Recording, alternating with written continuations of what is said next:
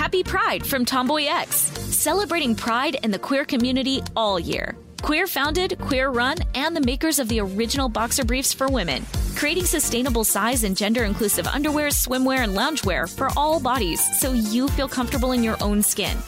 Tomboy X just dropped their Pride 24 collection. Obsessively fit tested for all day comfort in sizes 3 extra small through 6X. Visit tomboyx.com. Hey girlfriends, it's me, Carol Fisher, back with another season of the global #1 podcast, The Girlfriends. Last time, we investigated the murder of Gail Katz. This time, we're uncovering the identity of the woman who was buried in Gail's grave for a decade before she disappeared. Join me and the rest of the club as we tell her story. Listen to Season 2 of The Girlfriends, Our Lost Sister on the iHeartRadio app, Apple Podcasts, or wherever you get your podcasts. As important as choosing the right destination when traveling is choosing the right travel partner. Gene Fodor. Gene, was good. But be careful, because the worst trips result when two partners have two different agendas. The CIA really need your help, Gene. Freeze, Americano. Gene, run! Listen to Fodor's Guide to Espionage on the iHeartRadio app, Apple Podcasts, or wherever you get your podcasts. It's like the police knew who he was before they got here. From iHeart Podcasts. The medical school dean at USC was leading a secret double life. He's breathing right now? Yes, he's absolutely breathing. I'm a doctor, actually. A story about money, power, and corruption. When people fall in line, they fall in line. Looking back, I realized, everyone knew. I'm Paul Pringle, an investigative reporter for the LA Times. Listen to Fallen Angels, a story of California corruption on the iHeartRadio app, Apple Podcast, or wherever you get your podcasts.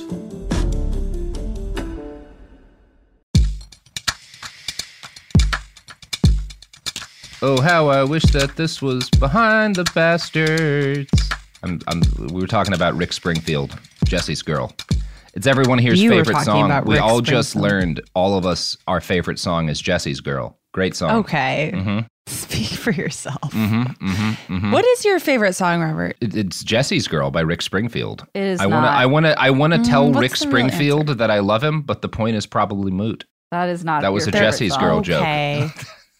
What's your favorite song? What song are you? I don't know. I don't think you can really have a favorite song. Like, because songs are so tied. Avoiding the question. I have songs like it's it's Cats in the Cradle. No, I hate that song. But like for different songs for different moments, right? Like when my mom died, the first thing we listened to was Miserere by the Cat Empire. And that's like a song for that particular moment. But like, I like listening to all sorts of shit. I like, if I'm running, I'm going to put on some Infected Mushroom or some shit because I want to like get moving. If I'm sitting and writing, I'm probably going to listen to like Yonder Mountain String Band and Green Sky Bluegrass doing like live shows at Red Rocks and shit because that works good with writing. I don't know. Do you ever have a yacht rock moment? Yeah, I like some yacht rock. I like who I like. Jamie Loftus is fucking every now and then in the right moment. There's the fucking, oh God, how am I spacing on his name right? 5 o'clock somewhere guy, Margaritaville guy, Jimmy Buffett. Yeah, I went to Margaritaville last night. That sounds fun. I did. I got and it's 5 o'clock somewhere. And it cost $500. And then I went to see Minions Rise of Gru, all buzzed up. Wow. How was the drink? How was the Buffett margarita? It was disgusting. Yeah, they are. I love going to Margaritaville because it is the trashiest place you can possibly be as a human being. There's no. It is. You can't do battery worse. Acid. It's non-alcoholic battery acid either. Nothing's good. You can't get drunk there. You can't get drunk there. It's disgusting. Yeah, you will give yourself diabetes before you can get drunk at a Margaritaville. But hey, that's why I go. They have a fake volcano. At least the one in Vegas does.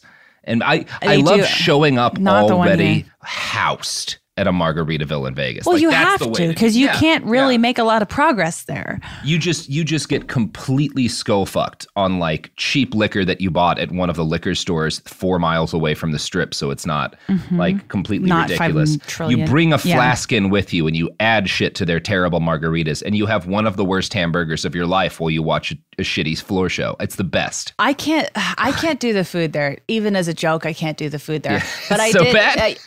It's like too bad to even eat as a funny joke. But yeah, 5 o'clock somewhere at Margaritaville, and then you bring like a couple of nips to put into your soda at the movies. And or you take some ketamine, or you snort some ketamine in the bathroom of a Margaritaville off of the back of your friend's phone. Like okay, and some people do that, and I'm sure they did that while I was there, because why not? Jamie, I've done that. What? I've done that. Probably never been less shocked in my life. Probably while you were there, because I'm always at Margaritaville in some form. I feel like we would really have a good time at Margaritaville. I saw Margaritaville at an airport in Puerto Rico, and I was like, now we're fucking talking. Fuck yeah, that's the good stuff. And they just called it Air Margaritaville. Hell Laziest yeah, that's rebrand. exactly what I want. Okay, so Jamie, when we had last left off, Helena Blavatsky, Oh, what? H-Blatt? Something like that? What do we do for her nickname? What do we call her? H-Blatt? Anyway. The Blatt. The Blatts. The Blatster. The Blatster had just made her way to Crittenden to hang out with this journalist, Henry Olcott, who was getting Olcott is in this period just getting super pilled on the paranormal. Like, future president of Theosophy himself. Yeah, he starts off as like this upper middle class lawyer guy who had like done an administrative job so well for the Union Army during the Civil War that he got made a colonel, but had just been like waiting his whole life for something weird to make him feel special. And again, he's like abandoned his family in order to like become a seeker. His like wife and kids. He's a cool dude, Henry Olcott. So love that for him. He meets Helena Blavatsky. She reads his articles about this farmhouse medium thing in Crittenden and goes over and just like immediately wraps this dude the fuck around her finger. Like she is, and again, she is not. One of the things that's interesting about her, you talk about like L. Ron Hubbard, he's conning people constantly, right? Just his life is an endless series of cons that are at least successful for a period of time. She's been failing pretty much nonstop. Like Which I feel like takes a special kind of scammer to continue persisting in the face of only flops. She is broke. Most of her scams are flops. When she gets someone to believe in her, it doesn't usually mean much of any money. Like she's not good at this. So it says a lot about Henry that she so completely, like instantly, just like dominates this man's life and mind. It's very funny. He was just waiting for this. Like you get the feeling with Henry Olcott, he's just this guy who always wanted nothing but like some occult lady to tell him there's magic. Like he just is ready to be a wizard immediately. I mean, people are like always looking for confirmation of this. And I feel like figures like Helena Blavatsky, even though she like could not pull off a scam for so long, like they just like live in people's brains because they like visually represent something that people want to be true. And even though they can't prove it, they're just so ready. I don't know. It's like an aesthetic appeal, too. It's part of the thing, like, J.K. Rowling became a billionaire because she was able to tap into that sort of thing just within... Sure. Because, like, they were all, like, how many of the people listening right now as little kids, like, waited to get a fucking letter from a magic school and shit? Like, that's Henry Olcott. He's like the first of those guys. That's and so he's like a 50-year-old man who's waiting for his letter to Hogwarts. Yeah, he's a 50-year-old man who's abandoned his children so that he can learn to be a wizard. One of those embarrassing people who like wear those ugly graphic tees, like still waiting for my letters. Yes, that is Henry Olcott. God. And he falls for her immediately. She does some pretty basic cons. And he starts to write articles about her. And I want to quote now from an article published by the Oxford University Press titled "The West Turns Eastward." Quote, Olcott was impressed. He began to write about her, and she therefore became a prominent figure in the spiritualist movement, soon afterwards defending first the authenticity of the Chittenden phenomena against a skeptical Dr. Beard, and then the authenticity of the similar manifestations of John and Katie King in Philadelphia. So we're not going to get into Katie King often enough, but she's like this guy's dead daughter. Yeah. You want to talk a little bit about Katie King for us, Jamie? I know about Katie King. Yeah. Katie King, I mean, I also kind of opted not to go into her on Ghost Church because I feel like her story is like very adjacent to, there's like a lot of stories like this at the time, but she was I feel like just sort of another example of a physical medium who, I mean, her thing was like, she went fucking big. She had like an entire separate person that she could quote unquote conjure. There was like a lot of magic involved, like a lot of magic tricks involved. And she was able to like really get a gigantic following. And then, you know, is eventually exposed and dies in obscurity. It's the same story, unfortunately, that happens a million times. But she's an interesting one. She had a lot of eyes on her and it was also like the sexuality element to her performance as well. And she is one of the things that Blavatsky starts by doing is backing Katie King, is like making these, like writing articles and being, because she realizes because again, she's not been great as a con person, but she's figured some stuff out. Maybe it's just that she's older, and she kind of intuitively grasps that, like, okay, what I need to be doing to start is not push in immediately with my own grift, but establish myself as a credible expert on the paranormal. And then anytime a paranormal story goes viral, I want journalists reaching out to me, Helena Blavatsky. I want to be the one. So she's just trying to become like a point of contact. Okay, yes, yes. I didn't realize that there was, because the woman.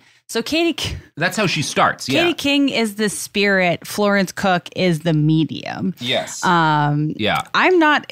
Whatever. I'm not really anti them, but Arthur Conan Doyle was really into her as well. Another guy like Henry Olcott, who was just a perfect mark from the beginning.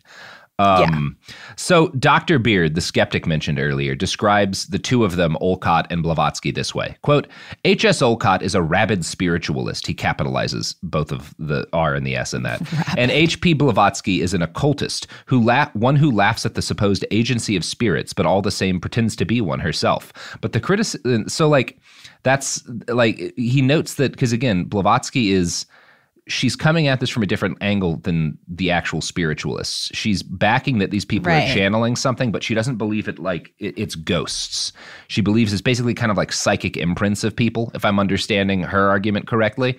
And so the fact that this doctor is like attacking her and attacking Olcott, again, it's the same way shit works now. It only heightens her prominence in the weirdo spiritualist set. The fact that like skeptics are attacking her for branding herself as a paranormal expert helps to set her career off.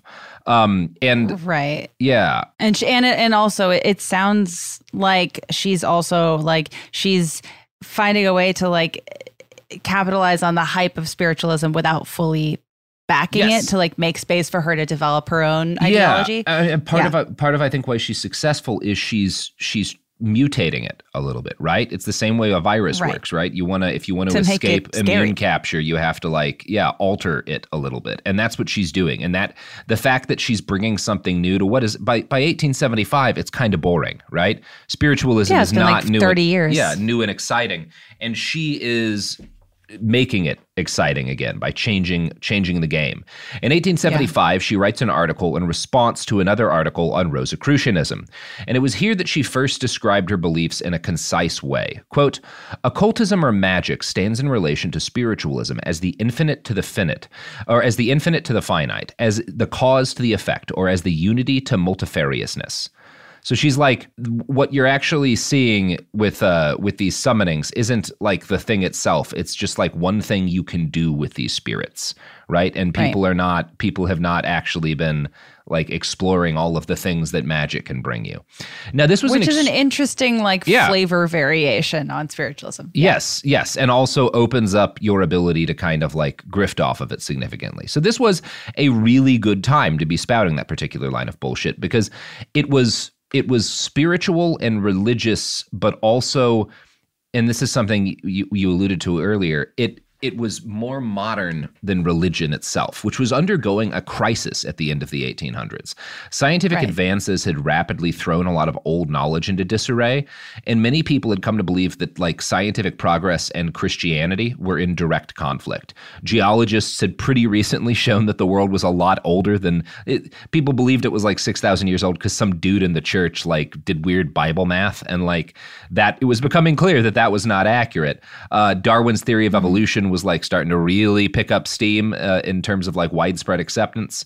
And also for the first time, the machines people were making were like things that wildly exceeded anything found in nature, right? Like, up until pretty much this point, the fastest way to travel anywhere, unless you've got like a train, is a fucking horse, right? Now people are making like cars and shit. There's like light bulbs and stuff. Right. That's that is part of like what is kind of like so fascinating about spiritualism was like how they were able to, at least for a while, ingratiate themselves into like this is a scientifically backed religion, and they still say that at every single spiritualist service that happens. And that Blavatsky starts that. Blavatsky is like the primary motive force behind that switch. From the Oxford University Press, quote, she described science and theology as two conflicting titans between which a bewildered public was fast losing all belief in man's personal immortality and in a deity of any kind. She thought that her contemporaries needed a religion that could meet the challenge of modern science, and she thought that occultism provided just such a religion. So when she's talking about the occult, she's talking about like spirits and gods and all that stuff, and kind of dealing with it technically the same way that you deal with like physics to put a fucking plane in the air. Now, as I've noted, she is unique in that she starts pushing this in a really public way. But she's not an original thinker. She is not creating anything on her own, and she does her best work. She's a fan fiction writer, right? That's essentially what she's doing. So many horrible, like eventually horrible spiritual leaders are fan fiction writers. And she is literally pivoting not off of other spiritual texts that people are writing, but a huge amount of what she's writing is her taking fiction that other people had written and like repurposing What fiction? Particularly the works of Edward Bulwer-Lytton, who's the guy who wrote The Coming Race, which is that book about like underground super race. This is the dude who, her mom had translated some of these guys' books when she was a kid. And Bulwer-Lytton's stories often centered on like a race or a civilization that had been kind of the font of all human culture and science. There was also this idea of vril, which is this like basically like the spiritual equivalent of electricity is kind of the way Bulwer-Lytton describes it. Yeah. And for Blavatsky's unfolding, she starts making the case that like, no, Bulwer-Lytton wasn't writing fiction. Bulwer-Lytton was like tapping into something very true, or like hiding it a little bit or whatever, which to be that entirely argument is fair, always a fun one of like, they said they were writing fiction, but they didn't realize they were tapped into a higher spiritual power. And it was that's my channeled texts are my favorite shit in the world. Oh yeah. We'll be talking about that. Yeah. Jesus wrote this. You're like, okay. Okay. I have my favorite. I own a couple when I was researching Ghost Church, and my favorite one is channeled from someone who died on the Titanic. Oh, nice. I would like that. I may do that for my next book, but have it still be about like cyborg Superman fighting in a post-Civil War United States, but just be like, no, this was absolutely written by a 9-year-old who died on the Titanic for sure. This is what the message she has for the world. This is her story. I do get all the proceeds, but this is her story. This is her story about horny cyborgs in the 2070s. This is what she wanted to teach people. It's an interesting one, yeah. So for Blavatsky's unfolding spiritual cosmology, India was going to be like what she gave as the center and source of ancient knowledge. She wrote that although many Westerners had seen Egypt as the source previously, quote, it has been discovered that the very same ideas expressed in almost identical language may be read in Buddhistic and Brahmanical literature. Now, Orientalists at the time had started again, because she's not creating anything out of whole cloth. She's reading other people's work. And a lot of Orientalists had started to make the claim that Hinduism predated Christianity. Blavatsky added their work to her own ideas, and to Bulwer-Lytton, she mashed in real bits of actual religion that she'd encountered while traveling, and she came up with a brand new story to tell people. Quote, 6,000 years ago, India had contained a brilliant civilization that was overflowing with people. Later, a matured section of these people had immigrated to eastern Ethiopia, where they had become known as the mighty builders, and from where they had colonized Egypt. And finally, Western culture owed much to a Judaic law that had come from these Egyptians. There was, therefore, an ancient wisdom that underlaid all religions, and this ancient wisdom had definite Indian roots. As Blavatsky explained, there is not one of all these sects, Kabbalism, Judaism, and our present Christianity included, but sprang from the two main branches of that mother trunk, the once universal religion, which antedated the Vedic ages. We speak of that prehistoric Buddhism, which merged later into Brahmanism. Now, none of that's accurate historically, right? I think experts on Buddhism and Brahmanism would all be like, well, wait a second, that's not at all what happened. And also experts are just like, we're humans, like obviously people, like the first human beings. I mean, again, this is a contentious issue, but it's not that. That's not what happened. There's no, like, all of the evidence we have is not that. Right. It's so, like, that is like one of, I feel like, the huge issues with like all branches of spiritualism is like spiritualism has a particular issue with historically misrepresenting indigenous culture completely and just like co-opting indigenous culture to say whatever they need them to say. And then Blavatsky's doing that in the East. She is. And she's not, again, one of the things that you might argue is positive is that kind of previously the dominant beliefs in Western culture had been like Hinduism and Buddhism were these kind of like weird pagan degenerate, like not advanced, savage and stuff. Like these were especially the British, right? This was one of the justifications the British had for what they were doing in India was all of these Hindu practices that were just, you know, in their eyes horrific. And Blavatsky is fighting against that, is saying that like, Christianity and Judaism are like are themselves kind of the degenerated offspring of Brahmanism, of you know what people call Hinduism. So you could say that's positive, but also it's not nothing she's talking about is real Hinduism or real Buddhism. She's like using these words and bits and pieces of these stories and mixing it with like her favorite fantasy author. It's like if you took Zoroastrianism and like jammed it into Game of Thrones and then told people that was like an actual religion. Well, that's the thing is like, and you know, knock yourself out, but like keep it to yourself. Yeah. Or like make it clear that it's fiction. Don't start don't start a religious cult about it. Yeah, there's nothing wrong if you're like a fiction author of being like, oh, these real world beliefs are interesting and I'm writing this fantasy book and I'm inspired by this and by that. Like obviously you can do that in fucked up ways, but there's nothing inherently wrong with that idea. She is just saying, no, this is the real Buddhism and the real Hinduism. And I'm the one who actually knows what these things are. That is extra. I mean, it's one thing to invent a religion that is all religions, but to like dishonestly steal from other religions in order to prop up your own bunk religion is just like extra shitty. Here's the cool thing. She's also kind of shit-talking anyone who knows anything about these religions, including like the actual practitioners. Because she's the only one who knows, because she's been there. So I'm going to read another quote about that. Quote, Blavatsky justified her selective use of contemporary occultism by using two interconnected distinctions. If anyone claimed that Indian religions were not as she said, she simply replied that this person had focused on either modern Hinduism or the exoteric meaning of the Vedic works, not on the true esoteric meaning of ancient Brahmanism. She argued that scholars often fell into the trap of taking modern Hinduism or the Vedas at face value, when the true religion of India remained hidden in the esoteric Brahmanical teachings of the Vedas. Indeed, whilst Orientalists rightly had dated the Vedas as pre-Christian, we should not trust their interpretations of Vedic works, since they could not perceive the inner meanings of these works. Blavatsky wrote, our scientists do not, cannot understand correctly the old Hindu literature. And so, again, she is framing this as like Westerners have misinterpreted this, but she is also at the same time saying actual people in India aren't really worshiping proper Hinduism. Modern Hinduism isn't right. They don't understand the secret message of their own religion. I do. Right. Yeah. Which is just like galaxy brain asshole behavior. Like, it is just, yeah. It's pretty cool. It's pretty cool. I mean, she's like, oh, you think that my interpretation of an entire culture is wrong? Well, argue with the wall, I guess. Yeah, like you're just like, okay. You just don't get the secret meanings of your own religious texts. So she began meeting with prominent Gaslight, academics. Gatekeep, girl boss. Yeah. This is like the absolute highest tier of cultural appropriation.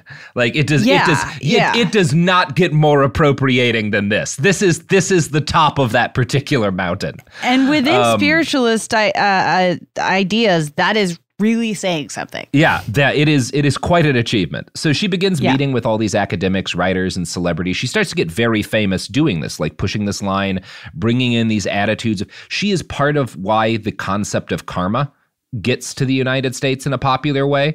It is because of Blavatsky and like this social scene that she sets up in New York City that asking people, how's your karma, like becomes common in the 1890s. Like we have Helena Blavatsky to thank for that concept being part of American culture in the way that it is, which is not, to say anything about how karma is actually treated in the religions and stuff, but like why kind of our attitudes towards it. She starts that. She popularizes it here.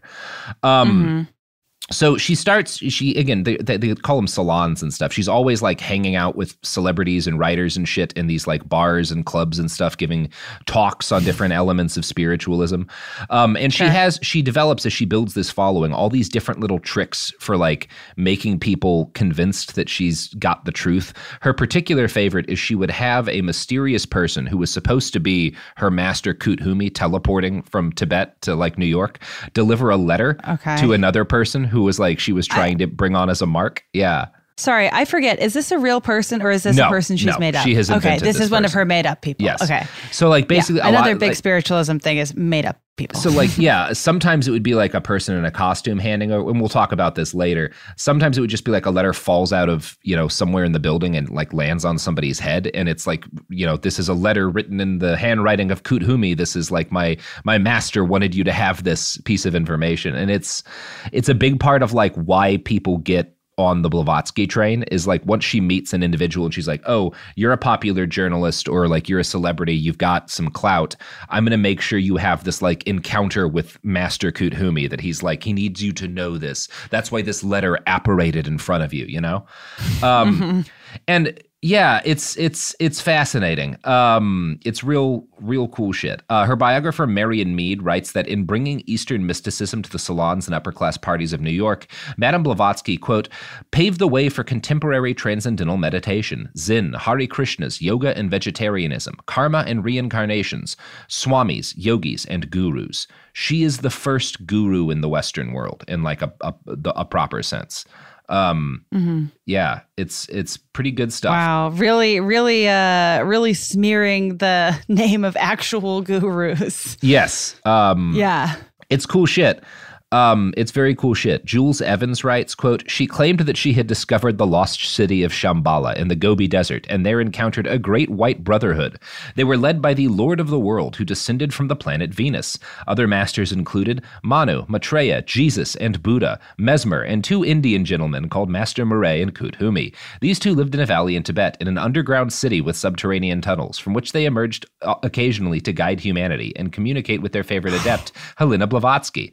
Against this white brotherhood, there was a secret order of dark forces, black magicians seeking to gain power and harm humanity. In the words of Peter Washington, occasionally the war between the lords and brothers reaches a violent public climax in events such as the crucifixion of Jesus, when the esoteric becomes exoteric and the secret struggle is briefly revealed. Okay, so this is QAnon shit. Yeah. Absolutely terrifying. Yeah. And I think the first time in Blavatsky speak where this is like completely outside of anything that I've studied with spiritualism. Like this is just like, is this the hard left moment? Like this is, so people have been writing recently, some kind of more mainstream journalists have noticed that like the new age community and kind of the occult community has like a fascism problem that has been increasingly an issue. Yes. Yeah, sure. And a lot of that has come through QAnon. There's huge new age elements. It's very tied into like alternative medicine and like meditation, like different kinds of like energy healing and stuff. That's all really big in that community. And there's this attitude that they're really separate. No, they started these conspiratorial beliefs about there being this secret order of like white hats fighting the evil black hats in the background of everything, and that all exoteric conflicts are like really the result of this secret occult conflict. That is the start of the New Age movement. That Helena Blavatsky is the start of the New Age in a modern sense in the United States. She's the one who not only is pertains to like physical health and stuff like and as it pertains to taking things from the East and mixing them up with like other stuff too, right? Like you can't separate all of that. Like Blavatsky is, again, obviously she's not starting or creating any of this from whole cloth. She's mixing up strands, but she gets the mixture in its modern sense right for the first time. Right. Yeah. And God, that I'm sorry, that passage is really sticking in my mind. Yeah, it's fucked up. Incredibly fucked. It's so interesting. Like the things that she's stealing are so like, I mean, she's stealing in a way that I understand why it like resonated with her audience at the time. And you can see how it just like descends into fucking madness so quickly. The stuff with like the energy healing stuff is always an interesting discussion to me because there's some people now who like, I think the real issue is like when it's brought as like, you cannot use medicine. Like medicine is not a thing you can use. It can only be this. And then that is like, you're going to die, like goodbye.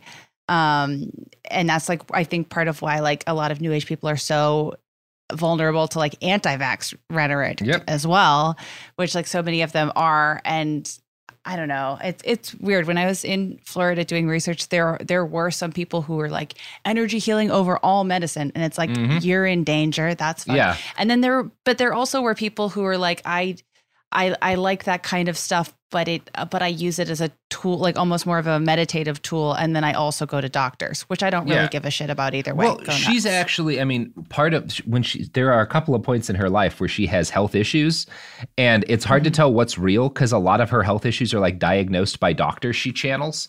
It's like that's going on here too. Like it's cool. Although I haven't come across her saying anything in particular about vaccines, although this is the 1870s. So that was less of a thing. Right. Yeah. Mm-hmm. But you know what is a thing, Jamie Loftus? What's a thing? Capitalism, baby. Wow. Hot take. Thank you. Here's some ads.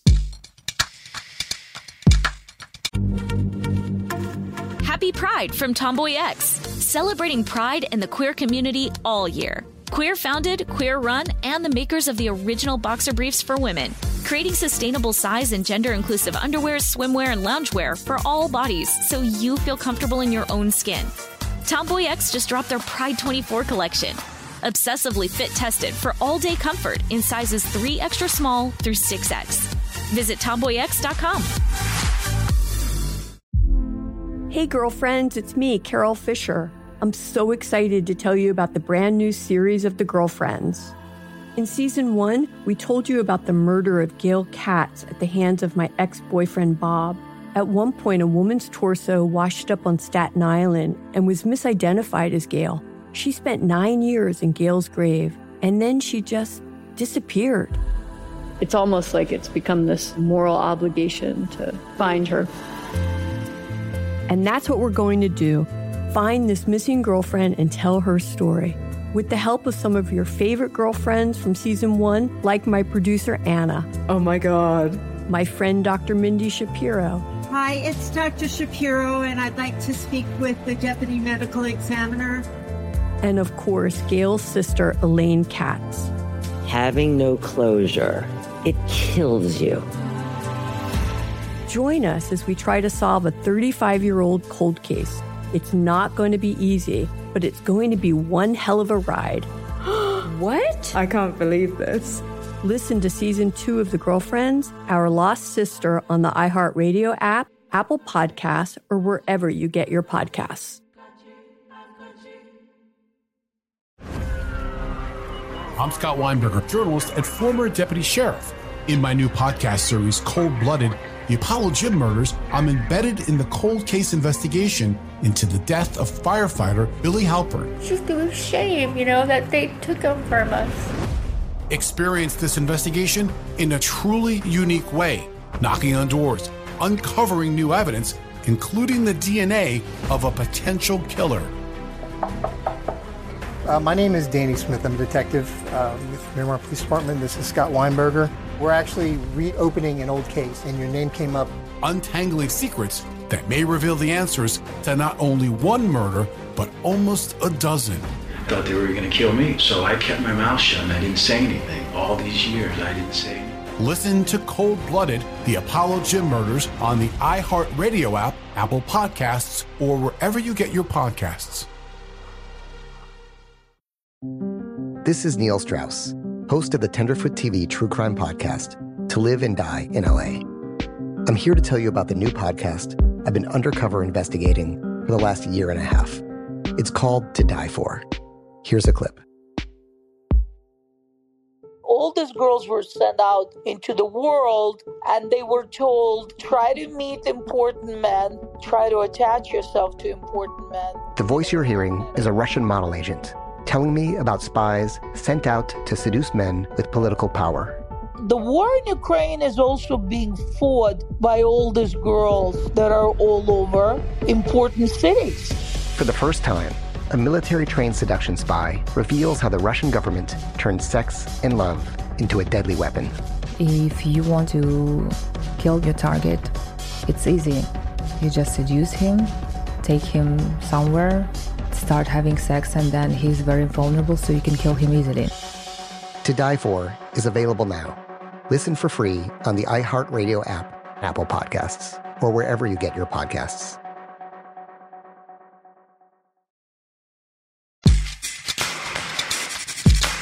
Oh, we're back. You know what I liked about those ads, Jamie? What?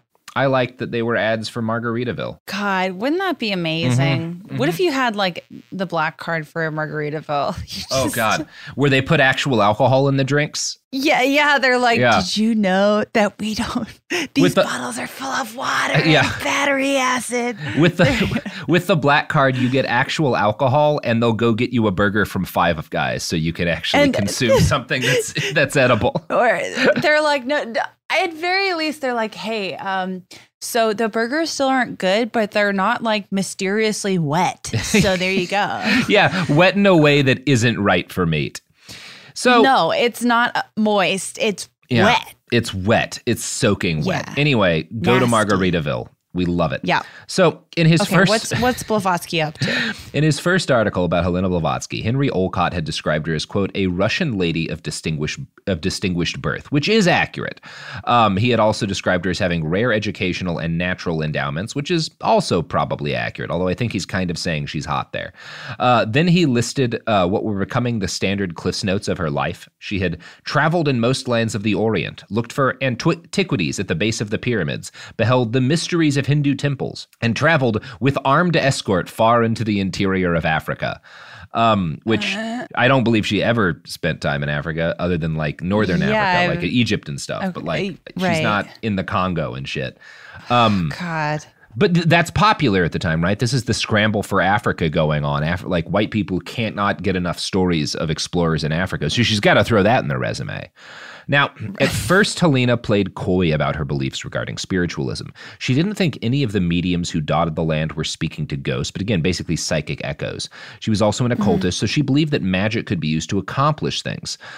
Once she'd known Olcott for a while and been the subject of several articles, she confided to him that she had a secret purpose in the United States, which was to reveal the truth about spiritualism to people. So she brings Olcott and she's like, look, hey, this is all... Like, do you want to join me in my secret quest to like pill the world about the occult?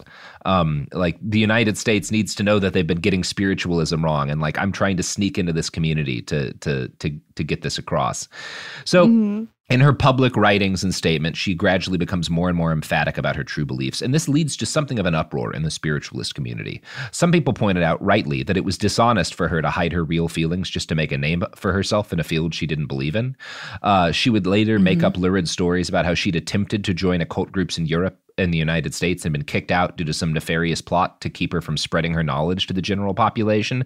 She would like fake death threats against herself. She would also fake letters from different occult organizations to Olcott in order to like be like, you have to do this. We're the order of fucking, I don't know, some Osiris or some shit in Egypt, and like you need to do this. Where do you find the fucking time? I think it's interesting that like does, it does seem like that like she would have infiltrated kind of any place that was vulnerable to her infiltrating it. And because I was sort of like, because her ideas divert so wildly, so quickly, you're like, why spiritualism? And you're like, oh, I guess that there's like only so many religious movements that were accessible to women at all. So that would have been an easy one. Yeah. I mean, there's a number of reasons it makes sense.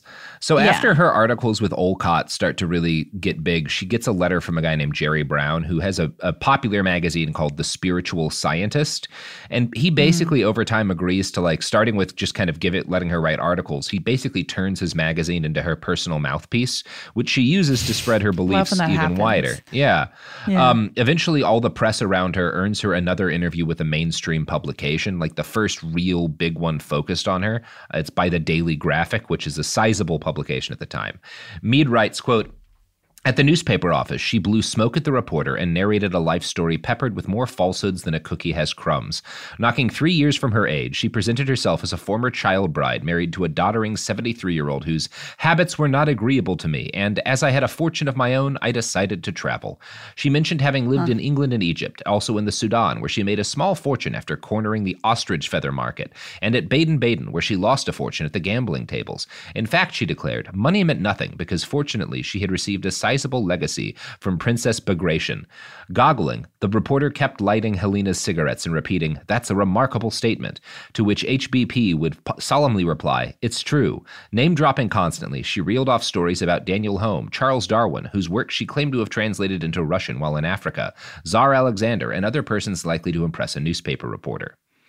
And he seems to be kind of both a little bit it's a combination of like laughing at her, but also kind of dazzled by her. He again describes her as handsome and voluptuous in his article. A lot of all the guys who write about her have to talk about her appearance and stuff. Yeah. Nasty. Okay. Yeah. It's interesting stuff. And yeah, by late 1875, she's probably the most influential occult and spiritualist like related figure in the country. And she decides then that it was finally the time to form a secret society. This one themed after the Rosicrucian lodges that she believed had once existed. So she and Olcott start what they called the Miracle Club, which sounds like a modern, like everyone puts in $10 and you're going to get back $1 million. And that does sound like a place that I could walk by. Yeah. It's pretty good.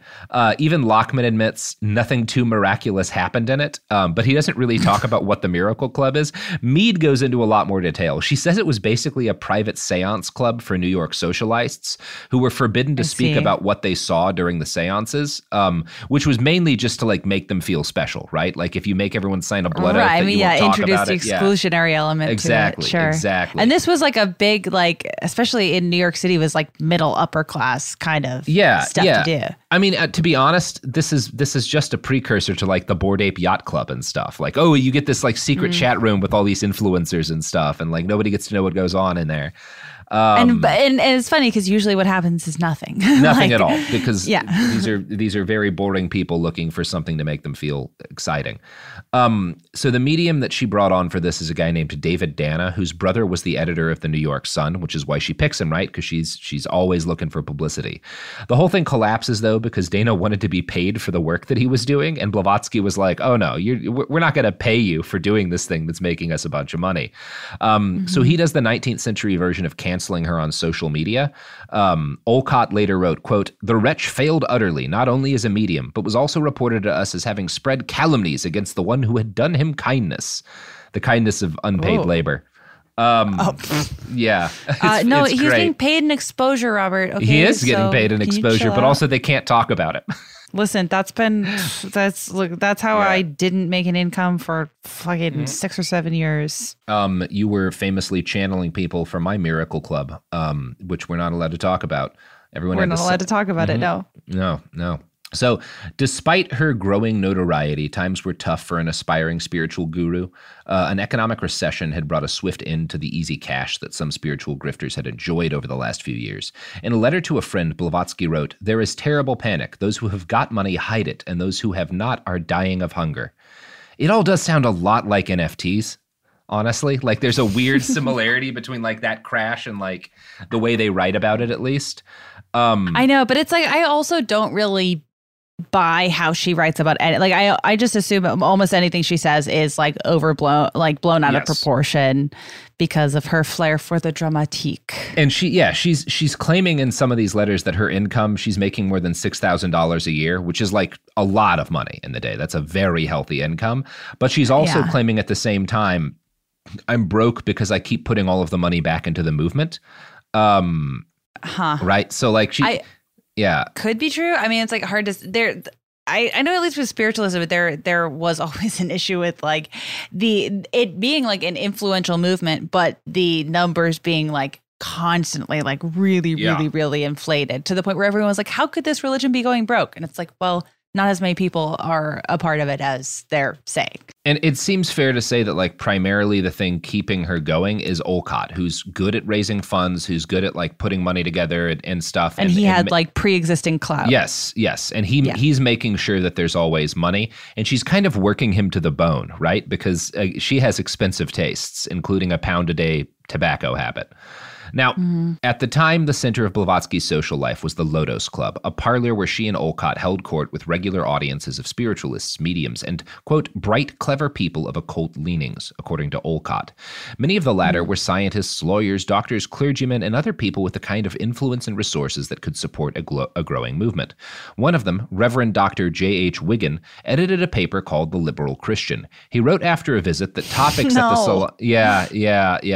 Not the Liberal Christian. He wrote after a visit that topics discussed in a night at the salon included whether or not flowers had souls, penises in religious worship, gravitation, something called jugglery, and chemistry. I think it's juggling science. Jugglery.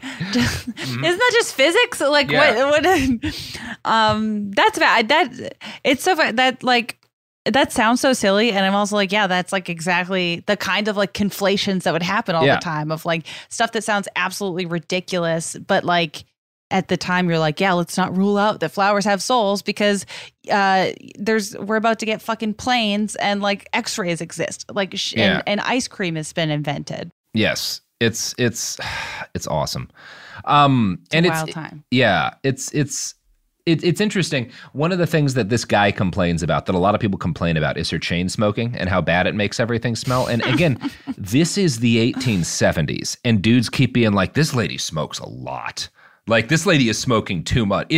No one is never not smoking in this period, and she smokes a lot. To alarm someone in 1870. I mean, think about how much a cigarette weighs, and think about what a pound a day of tobacco actually means to smoke. That's like a brick of cigars.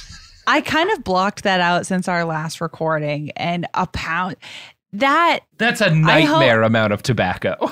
I hope that is the only figure in this entire story that has not been inflated. I don't think it is absolutely true. It is. One of the reasons why I think that's probably accurate is so many different kinds of people comment on it. That like, this lady smokes like nobody I've ever seen. Now, it was from this porous group of hangers-on who formed Blavatsky's parlor that the Theosophical Society would develop. Mead writes, on Tuesday, September 7th, a crowd of 17 gathered in her parlor to hear George H. Felt, an engineer and architect, give an unusually dense lecture on the lost canon of proportion of the Egyptians.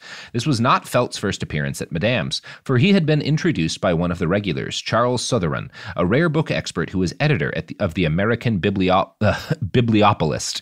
Helena had found Felt interesting and asked him to give an informal lecture, which would offer her guests something out of the ordinary. Having brought with him some nicely done illustrations, Felt began somewhat ponderously by explaining his theory that the architectural proportion employed by the ancient Egyptians was actually observed in Templar hieroglyphics. The audience proceeded to yawn, but visibly perked up when Felt went on to remark that the Egyptians had been adepts in magical science, and that some of their hieroglyphic figures were realistic drawings of elementals, the messenger spirits who pop up at seances. He himself, he added modestly, had discovered an ancient formula for evoking elementals. Would it be possible for him to do a demonstration? Could he actually call forth an elemental? He announced that he could, if they were willing to finance the operation and pay for his time. Of course, Henry wrote in old diary leaves. We passed on an informal vote of hearty thanks for his highly interesting lecture, and an animated discussion followed. While people were chatting, it occurred to Henry that it would be a good thing to form a society to pursue and promote such occult research. On a scrap of paper, he scribbled, Would it not be a good thing to form a society for this kind of study? And handed it to William Judge to pass over to HPB, who read it and nodded her head. Olcott got up and presented his idea to enthusiastic murmurs, and George Felt promised he would teach them to evoke and control elementals. Thus, it was unanimously agreed that Olcott's society would be formed. This is what becomes Theosophy. Which, based on that description, does sound kind of par for the course with how the great beyond and science were kind of related at the time. There's usually some sort of like scientific like intermediary. So for like, I mean, because you and Paul F. Tompkins were on that entire episode. It was like ectoplasm. That was like an excreting goop that mediums could make that would connect you to the like this all sounds kind of par for the course. Yeah. And yet I feel another hard left. Well, again, because they're number one, they're trying to like actually control this stuff, which is different. Yeah. But no, it's not wildly different from the kind of things that are going to come later on. And part of like the fact that it isn't wildly different is why Blavatsky is not that into it at first. Again, it's Olcott who's the guy who starts what becomes the Theosophical Society. Interesting. Now, obviously, later on, she would claim that the society had been formed by her master in Tibet had ordered her to make a society, and like that's how it had started. My imaginary friend said, yeah, so. But she only starts claiming that after it gets big, right? Got it. Like at first, it's small. There's like financial difficulties. We'll talk about that in a second. But when they form what becomes the Theosophical Society, it's with the promise to provide seekers with, quote, a synthesis of science, religion, and philosophy. The society had three objectives. Number one, to form a nucleus of the universal brotherhood of humanity without distinction of race, creed, sex, caste, or color. 2, to encourage the study of comparative religion, philosophy, and science. 3, to investigate the unexplained laws of nature and the powers latent in man. Now, despite, again, her later claims, Blavatsky seems to have mostly sat back and let Olcott do the organizing and fundraising while she, like, smokes a bunch and goes on vacations. I mean, someone's got to keep mommy full of cigs. Yeah, keep mommy full of figs. She's and, you know, she, it was the kind of thing where she would be very hands-off until he did something she didn't like, and then she would have, and then she'd lose it? Well, she would have one of her ghost or her spirit friends send him a letter. That's like, oh, the guys in Tibet want you to do something different, buddy. Look at that. It's pretty smart. Yeah. Pretty smart. Yeah, it's pretty cool. Of course, there were issues at once, namely the fact that George Felt never managed to summon an elemental. Henry was hesitant to throw more of the society's money at the man, but Helena convinced him that he would do the deed eventually. So Henry kept putting society money in to like fund this guy who was a grifter. Felt takes the money and like just disappears eventually. And this causes skeptics in New York to mock the society. Membership falls. There's like articles about this stuff. And Helena herself stops attending meetings entirely. Now, she had a lot to worry about in her personal life at this point. She'd gotten bigamously married and was struggling to hide her second husband from her first one. She'd also started Who's Mr. Second? Oh, there's these two fucking guys. It's not important. But yeah, she's definitely like illegally married to two people at the same time. Got it. She's also started to work on a book which Mead writes was intended to, quote, salvage the ancient world from the modern stigma of superstition and ignorance. In short, she wanted to write a book that would synthesize all her knockoff Buddhist and Hindu beliefs with American spiritualism. For months, Henry funded her writing and trips to upstate New York to do more writing while she smoked and fucked her illegal husbands. She is not getting a lot of writing done for the first like year or so that she's working on this book. But she is getting a lot of illegal marriage stuff done. So that's good. You know what else is illegal, Jamie? What, all the products that we're about to be advertising? That's right. Every product that supports this podcast. This week is Crime Week, and we are entirely sponsored by illegal explosives, Crime Week, controlled substances, awesome. The works of Woody Allen. Yeah. All our sponsors this week. You've lost me. Well, yeah. You know, look, if you're going to be into crimes, you got to be into crimes, Jamie. Okay. Well, I renounce that brand of. Let's just cut to a break. Let's just cut to a break rather than discussing the I don't cult want to finish hit that Vicky sentence. Cristina Barcelona. Nowhere. Oh my God! Everyone, go see Minions. Yeah, go see Minions. Happy Happy Pride from Tomboy X, celebrating pride and the queer community all year. Queer founded, queer run, and the makers of the original boxer briefs for women, creating sustainable size and gender inclusive underwear, swimwear, and loungewear for all bodies so you feel comfortable in your own skin. Tomboy X just dropped their Pride 24 collection. Obsessively fit tested for all day comfort in sizes 3 extra small through 6X. Visit tomboyx.com. Hey girlfriends, it's me, Carol Fisher. I'm so excited to tell you about the brand new series of The Girlfriends. In season 1, we told you about the murder of Gail Katz at the hands of my ex-boyfriend Bob. At one point, a woman's torso washed up on Staten Island and was misidentified as Gail. She spent 9 years in Gail's grave, and then she just disappeared. It's almost like it's become this moral obligation to find her. And that's what we're going to do. Find this missing girlfriend and tell her story. With the help of some of your favorite girlfriends from season 1, like my producer Anna. Oh my God. My friend Dr. Mindy Shapiro. Hi, it's Dr. Shapiro, and I'd like to speak with the deputy medical examiner. And of course, Gail's sister Elaine Katz. Having no closure, it kills you. Join us as we try to solve a 35-year-old cold case.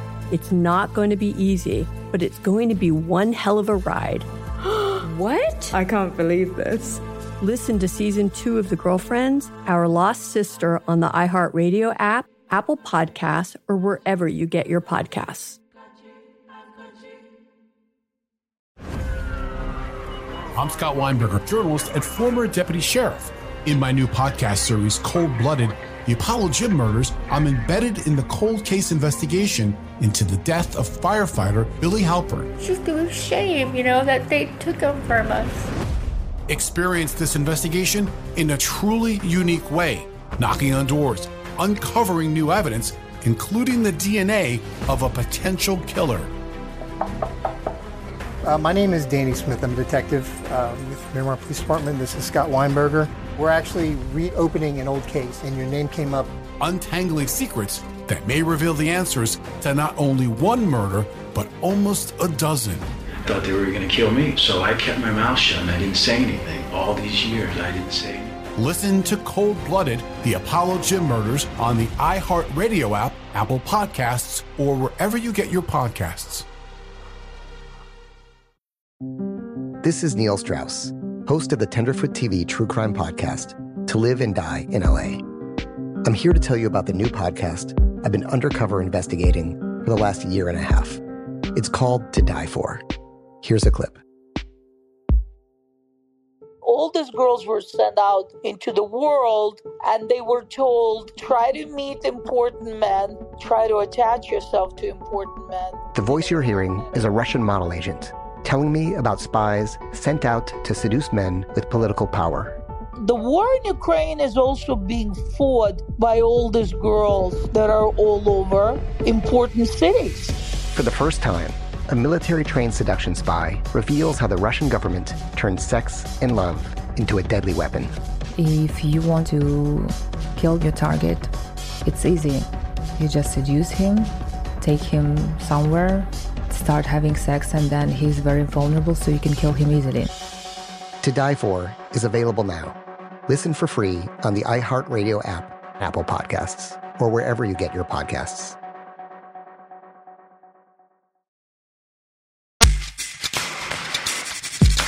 We're back. Jamie, do you think Woody Allen got minions? Like if they follow around villains? I'm not talking to you about Woody Allen anymore. Can I tell you something though? No, okay. Do you know how I told you earlier I was eating Easy Mac before the episode? Is that a lie? Yes, but only because I was eating Swift Mac. I was eating off-brand Easy Mac called Swift Mac. Is it easier or is it harder? It was harder and less good. Now, do you think the Minions had anything to do with Swift Mac? No, I don't think that. No, because they're one thing you have to know about the Minions, Robert, is they love bananas, and that's kind of like their only they are interest yellow. in food. Interesting. Now, yeah, there's something Freudian going on there, but you think the Minions are going to explore that? I don't. Speaking of bananas, And speaking of the minions, primarily, Olcott is Helena Blavatsky's minion. And so while she's bigamously married, while she's like him, she's Gru, he's minions. Yeah, she is definitely Gru, and again, she's kind of abusing him during this period of time because she is Gru, living. Right? She is living well, right? She's not only like has these secret husbands, but like she's living a life of leisure and luxury off of society money, which is provided by Olcott.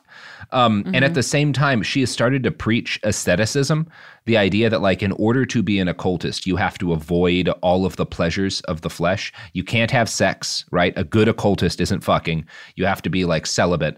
You don't eat meat. You have to be a vegetarian.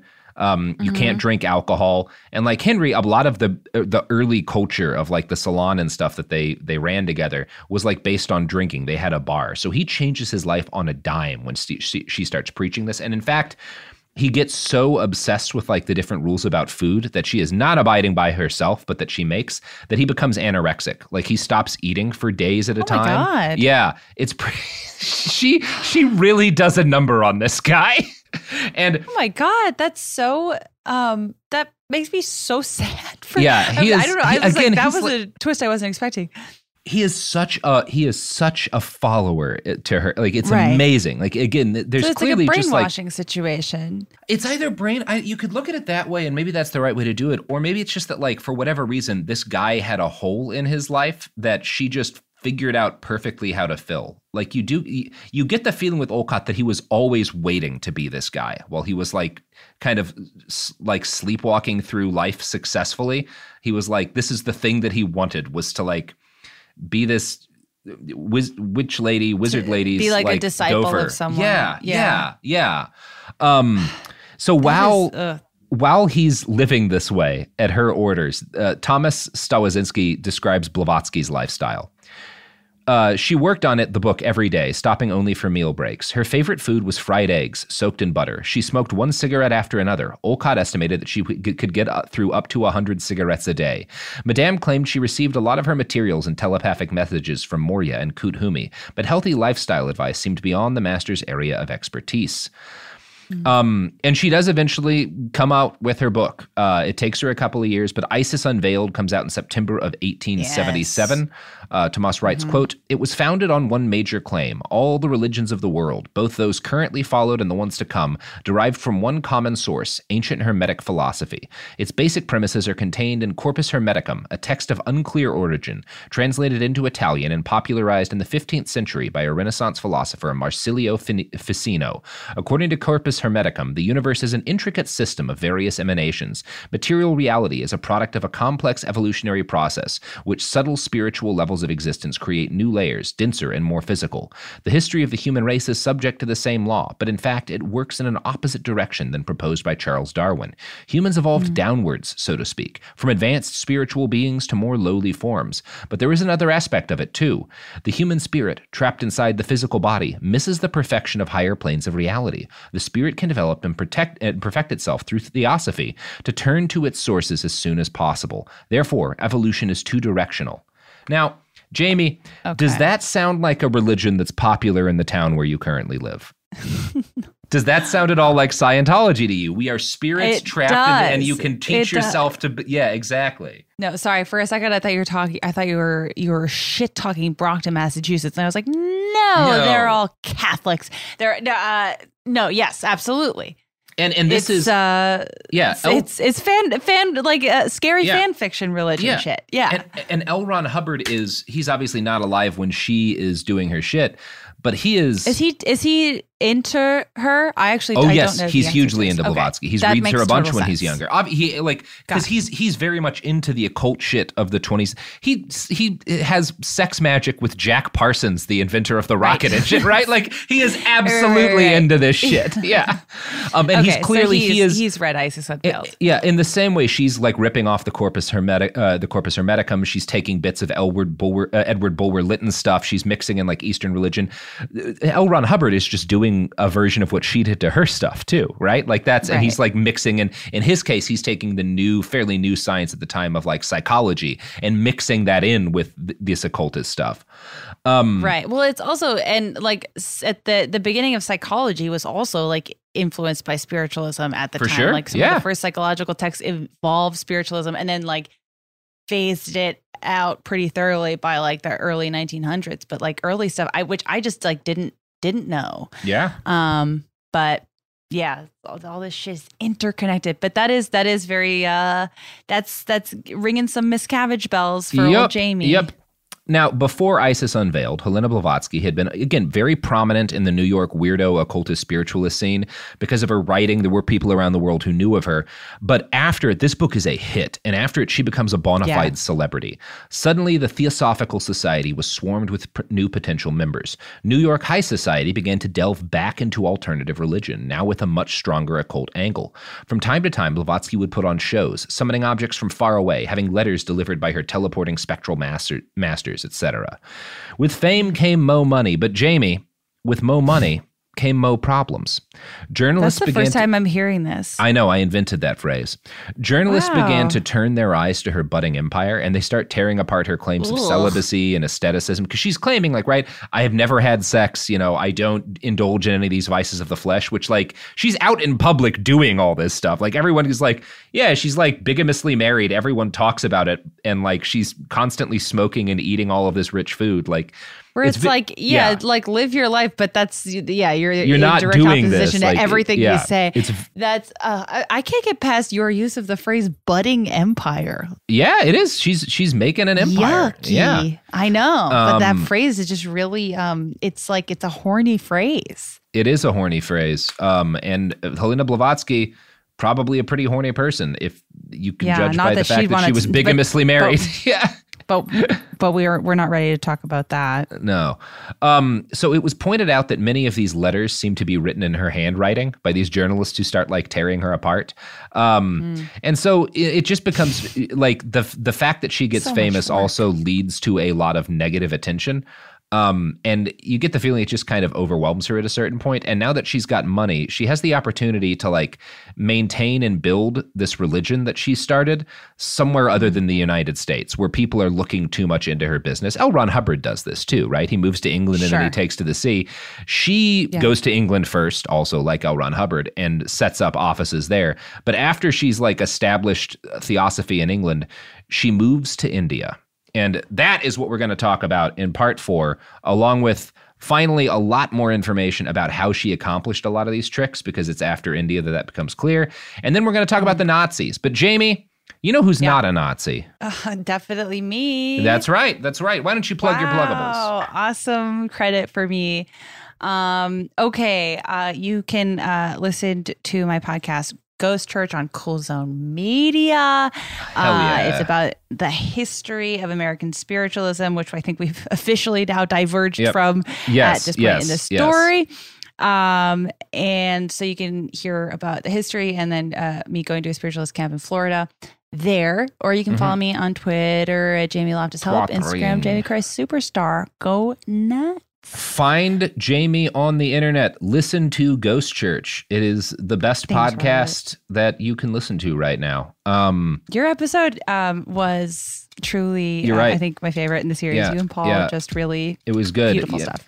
You know, you there's a lot on the cutting room floor when you finally release the Loftus cut, and that full 5-hour conversation we had. I think that people are going to be upset, but that people will understand. It would be controversial to release a lot of what was said. Yeah, and I honestly, I've gone back and forth on this a lot, but I think a lot of what we said about Donald Rumsfeld was legally slander. But why do you think it didn't air, Robert? Why do you think it didn't air? Jamie Loftus protecting Donald Rumsfeld, and you, the listener, go home and find a way to protect Donald Rumsfeld in your own life until part 4. Wow. Happy Pride from Tomboy X, celebrating pride and the queer community all year. Queer founded, queer run, and the makers of the original boxer briefs for women, creating sustainable size and gender inclusive underwear, swimwear, and loungewear for all bodies so you feel comfortable in your own skin. Tomboy X just dropped their Pride 24 collection. Obsessively fit tested for all-day comfort in sizes 3 extra small through 6X. Visit tomboyx.com. Hey girlfriends, it's me, Carol Fisher, back with another season of the global #1 podcast, The Girlfriends. Last time, we investigated the murder of Gail Katz. This time, we're uncovering the identity of the woman who was buried in Gail's grave for a decade before she disappeared. Join me and the rest of the club as we tell her story. Listen to Season 2 of The Girlfriends, Our Lost Sister on the iHeartRadio app, Apple Podcasts, or wherever you get your podcasts. As important as choosing the right destination when traveling is choosing the right travel partner. Gene Fodor. Gene, was good. But be careful, because the worst trips result when two partners have two different agendas. The CIA really need your help, Gene. Freeze, Americano. Gene, run! Listen to Fodor's Guide to Espionage on the iHeartRadio app, Apple Podcasts, or wherever you get your podcasts. It's like the police knew who he was before they got here. From iHeart Podcasts. The medical school dean at USC was leading a secret double life. She's breathing right now? Yes, she's absolutely breathing. I'm a doctor, actually. A story about money, power, and corruption. When people fall in line, they fall in line. Looking back, I realized, everyone knew. I'm Paul Pringle, an investigative reporter for the LA Times. Listen to Fallen Angels, a story of California corruption on the iHeartRadio app, Apple Podcast, or wherever you get your podcasts.